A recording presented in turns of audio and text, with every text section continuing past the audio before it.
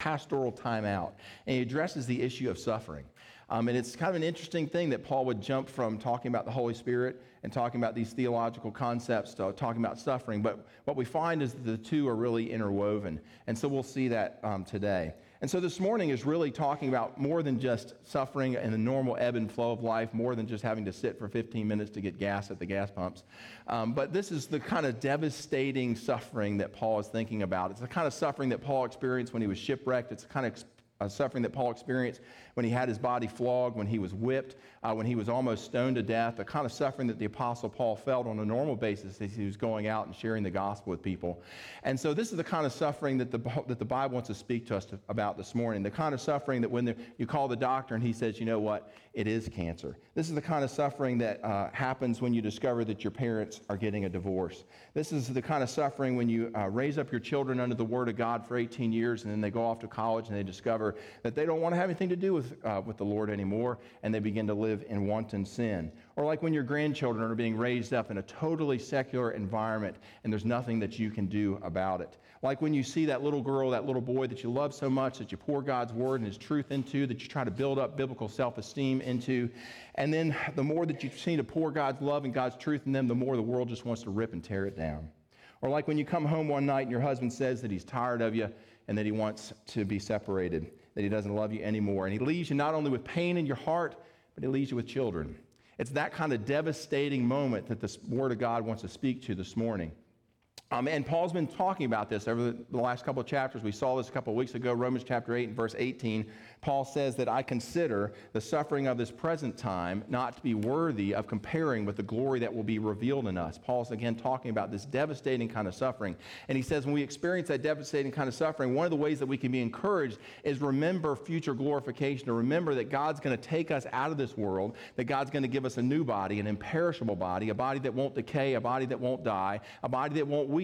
And not only that, but God's also going to glorify His creation, that God's going to place us back in a Garden of Eden-like state, that God's going to place us back in this place where there will be no harm that would happen to us. And you say, well, and so that's kind of one idea. Then Paul says, hey, look, I have another idea for you here. I have another reason why you can be encouraged in the midst of your suffering. And he comes to that here in Romans chapter 8, verses 26 and 27. So I'm going to ask if you would to stand to your feet for God's Word, for the reading of God's Word, Romans chapter 8, verses 26 and 27. This is the second encouragement that we can feel in the midst of devastating times. Here we go, verse 26. Likewise, the Spirit helps us in our weakness, for we do not know what to pray for as we ought.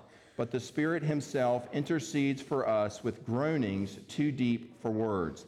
And He who searches hearts knows what is the mind of the Spirit, because the Spirit intercedes for the saints according to the will of God. You may be seated. All right, I'd just like to walk through these verses together, beginning at verse 26. Paul begins there with the word likewise. Now, the word likewise takes everything that Paul's about ready to say and connects it back to the topic that he had just got done talking about. Again, the topic he had just got done talking about was this topic of suffering. And he says, again, the first reason why we can be encouraged in the midst of our suffering is to remember future glorification. Remember that this world is not the end, but there's eternity to come, and that God's going to give us a perfect world, a perfect environment, and a perfect body to live in. And then he goes on to say, but look, there's a second reason that we can be encouraged. He says, verse 26, likewise, the Spirit helps us in our weakness. And how does the Spirit help us in our weakness?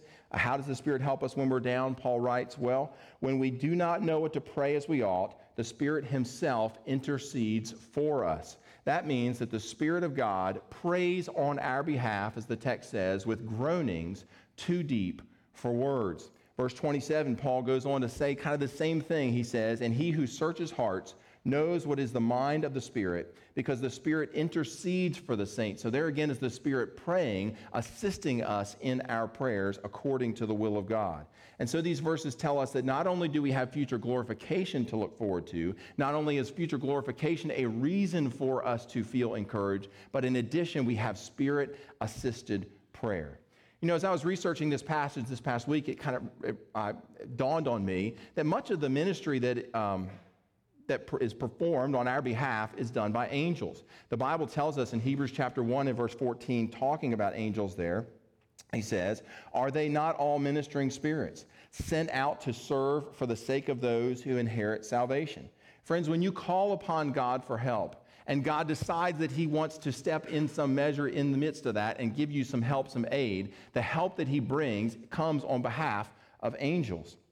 But here in Romans chapter 8, we learn that when life really throws you a curveball, that when devastation hits, when there's a real anguish of souls that takes place, God does not send his angels to minister to you, but rather God himself, through his Holy Spirit, comes to minister on your behalf. And what does God do, or what does the Holy Spirit say? What does the Holy Spirit do on your behalf? Back to verse 26, says, likewise, the Spirit helps us in our weakness. By weakness, he means the burdens that we face in life, the sufferings that we face, the really deep ones, not the little bumps in the road, but this is the rough kind of stuff that we go through. Paul describes these times as times when we do not know what to pray for as we ought. Again, this is not the normal, everyday problems of life, which God does help us with. But the focus here are the times of intense struggle, the times of intense emotion and devastation when we do not even have words to pray. It's in those times when we don't even know how to pray, when we don't even know if we can say anything, and all we can do is groan under the weight of it. Then the Bible says that the Spirit of God comes to our aid, assists us in prayer, and intercedes or prays to God the Father on our behalf. You know, I found that during these times, people are often paralyzed in prayer. Perhaps we just feel like we don't know what we would say. And so we say, why mess with it? Or we think to ourselves, you know what, I don't feel like I can go to God right now. I'm emotionally so torn. I'm emotionally so ripped apart that I don't know how I could go and get on my knees before him.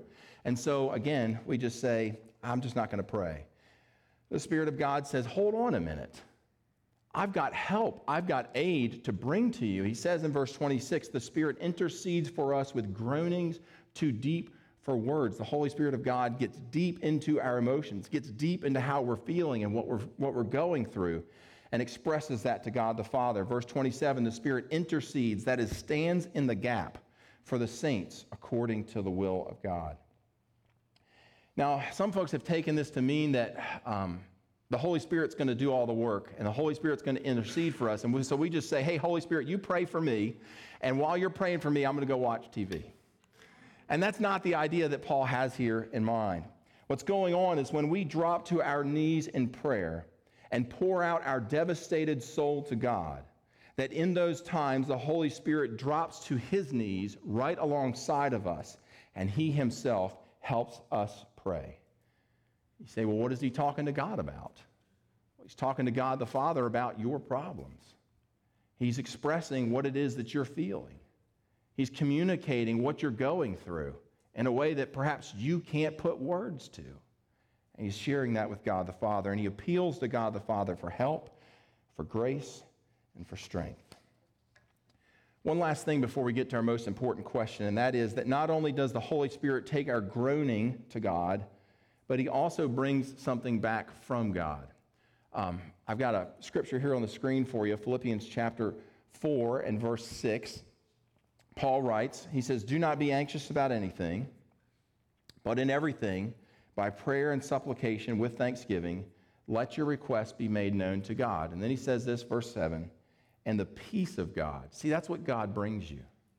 You bring God your prayers, you bring God your petitions, you bring God how you're feeling, and what God gives you in exchange is the peace of God which surpasses all understanding. You see, what happens is the Spirit of God takes our suffering and he takes our anguish and he presents it to God the Father and prays for us, and then in response, the Spirit of God brings back from God the Father the peace of God. And after this kind of prayer time on your knees, you'll be able to get up off your knees with your heart encouraged, with your spirit lifted, and with your heart at rest, even though there is turbulence all around you. And you'll be able to have the peace of God in the midst of that storm of life. Friends, you ask any Christian, how did they get through the deep waters? And it won't be because of the pastor's preaching. You can smile. I know it's not. That's not how they got through it. And it won't be because well-meaning Christians called them on the phone or sent them encouraging notes, and those are wonderful things to do. But friends, that's not what gets people through devastating times of life.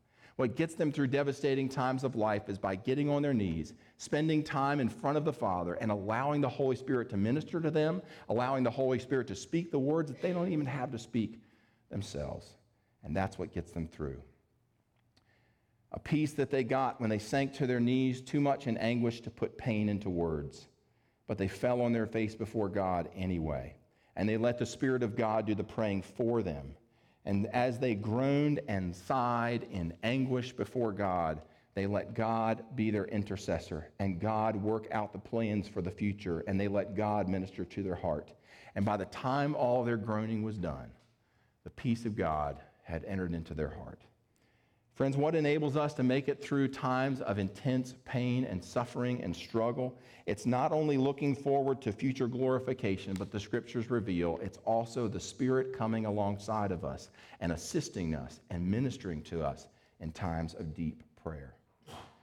All right, well, that's our treatment of this text for today, and so that means it's time to ask our most important question, the question we ask every week around here. What difference does all this make to my life? I got a couple of things. Couple of responses. First of all, when you are really hurting, I know that those are the times when you feel like praying the least. But what the Scriptures reveal to us is those are the times when we need to be praying the most, when we need to be before God and we need to allow the Holy Spirit to minister to us. Even if you don't think that you've got something to say, even if you're not sure what to ask for, it doesn't matter. The place of solace is on your knees. The place where God ministers to the soul is on your knees. The place where God takes you in his arms and rocks you till the intensity of the pain is better, friends, that happens on your knees. The place where God gives you his supernatural peace that surpasses all understanding. It happens on your knees. So let me challenge you that the more painful the trial, the more precious is prayer. There's a great hymn that really hasn't been sung for many generations, and it has a great message too. It was written by Thomas More back in the 1800s. I believe he was an Irishman. And I just want to share some of the first stanza from this hymn with you. He writes these words. It's called, the name of the title of the hymn is called "Come Ye Disconsolate." He writes, "Come ye disconsolate, wherever you languish. Come at God's altar, fervently kneel. Here bring your wounded hearts. Here tell your anguish. Earth has no sorrow that heaven cannot heal." Let me share those words with you again. Come ye disconsolate, where'er you languish. Come at God's altar, fervently kneel. Here bring your wounded heart. Here tell your anguish. Earth has no sorrow that heaven cannot heal. Friends, what do you do when you're hurting so bad that you don't know what to do? You get on your knees and you let God say for you what you're unable to say for yourself. You say, "Gordon, I'm not good with words. I'm not one of these people that you call on Sunday mornings to pray. I wouldn't know what to say. I feel kind of silly doing that. What do I do?" Well, friends, what these verses are telling us is that you don't have to have words to do business with God. Now, I know that may sound like, "Well, Gordon, are you telling me to pray without words?" No, I'm not telling you to pray without words. I mean, Jesus, when he was instructed by the disciples, came to him and said, "Jesus, will you please teach us how to pray?" Jesus told them to pray with words. He said, "Don't do like the pagan. Don't babble. Don't say the word." It was actually a translation from the Greek of the word bata. And they used this in the pagan temples. They would say bata, bata, bata, bata, bata, kind of in a meditative state. And Jesus said, "Don't pray like that, but rather pray with words, with intelligible words." But friends, this is not normal times of life. This is not the normal ebb and flow, normal struggle of life that we're talking about here. Rather, we're talking about a time of life when you are in deep anguish before God. And in those moments, the Bible says that it is perfectly okay to get down on your face before God and not have anything to say at all, but rather just to allow the Holy Spirit to wash over you, to minister to you, and to express what you're feeling in words to God the Father. When he's done, you'll get up from your knees, and God will have replaced the groaning with the peace of Almighty God. This has been back when I was in college. I remember one evening, I just had an impression that I needed to pray for this individual. As a friend of mine from back home, I knew that she was on the mission field, and I didn't know what was going on. It's been an emotional week. Golly, I did this last week. I'm so sorry. Goodness. But it's wonderful to live close to the heart of God. That's what you're seeing right now. And it's just a wonderful thing. So I'll make it through. You could talk about the green grass and the pretty flowers outside. I'd probably start crying. So, But this close friend of mine, she was off on the mission field, and I didn't know why I was feeling this impression to pray. So not knowing what to pray, not knowing what to say, I went down the hall and I found one of my good buddies, and I said, I don't know what's going on. I said, I just feel like I need to pray for her. And so we lifted her up in prayer, and I, again, didn't know what to pray for. Just prayed for her and said, God, you know what's going on. You know the situation. Maybe we've lost our minds. I don't know. But we're praying for her. We're lifting her up right now. And come to find out about a week later, she was physically had some stuff that had happened, and she was being life-flighted from South America back to the States right during that time when we were praying. She was literally in danger of losing her life. That's the God we serve. That's the God we serve. He can see what's happening across the globe. He can see what's happening in your future. And friends, he can position you to get on your knees and ask God for his help. Ask God for his aid. And he'll bring you exactly what you need. Maybe some of you have been through times like this. Maybe some of you are going through stuff like this right now. Let me tell you that God makes us a promise here, and his promise is real. You give God the groans, friends, and he will give you back his peace. One last thought, and it's really because I see in evangelical circles sometimes on this issue, that this issue has been treated in a way that really kind of distorts the Word of God and what God's teaching here in these verses. And so I just want to share just a little bit along those lines. There's a movement in evangelical circles, and I would call these the name it and claim it preachers. They say, tell God what you want, name it, claim it in the name of Jesus, believe that Jesus is going to give it to you, and he'll give it to you. Friends, the times that I have had some of the greatest disappointments are when I thought I knew what I needed, and I asked God for it. And God, in his mercy, or rather not his mercy, his wisdom, went ahead and gave it to me anyway, because I needed to learn a lesson. I think about a guy by the name of Samson. Samson was, he wanted this Philistine woman, terribly bad. He wanted to be married to her. And his mom tried to talk him out of it, and his dad tried to talk him out of it, and God tried to talk him out of it. But Samson just knew that he needed to marry this Philistine woman. And so God gave him what he asked for. He named it, he claimed it, and God gave it. I wonder years later, as Samson was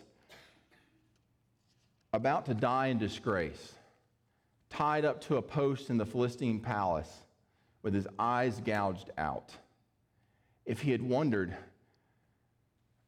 to himself, God, I wish that you had never granted me what it was that I had asked for.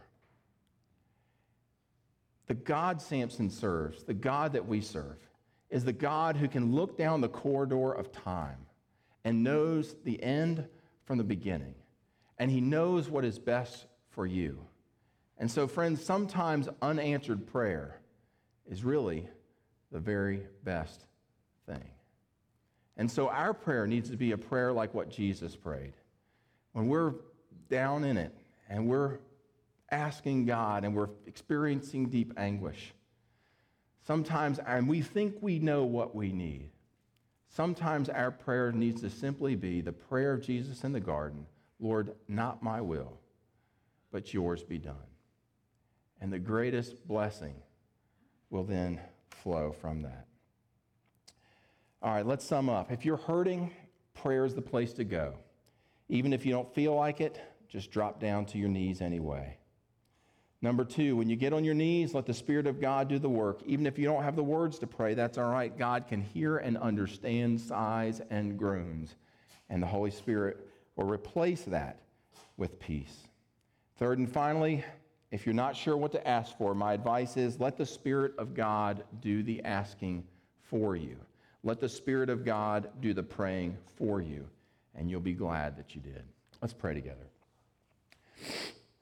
Most gracious Heavenly Father, we know that suffering is not a bad thing, that because we're going through times of struggle, it does not mean that we have done something wrong or that you are against us. Lord, it is simply, in many occasions, Lord, just the fact that we live in a fallen world and that bad things happen. Lord, what we need more than anything else in those moments is for your Holy Spirit to come alongside of us, to minister to our hearts, to speak what we're unable to speak.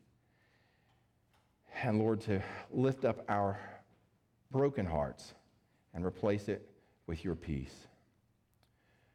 God, as we come around this table today to be reminded of your broken body and of your shed blood, we know, Lord, that you yourself looked at that cross and hesitated. Not for sure that this was exactly the right path, even though your whole life had been steering toward it. And so, Jesus, may we have your heart in those difficult moments to pray, not our will, not what we want, not what we think is best, but Lord, what you know is what's best. Lord, we give you this space. We ask, Holy Spirit, that you would minister to our hearts, that you would give us direction, wisdom, and more than anything, your supernatural peace. We pray all these things in Christ's holy name. Amen. The communion elements are there in the seat in front of you. If you would like to receive those and then come forward for a time of prayer, we invite you to do that as we sing our closing song.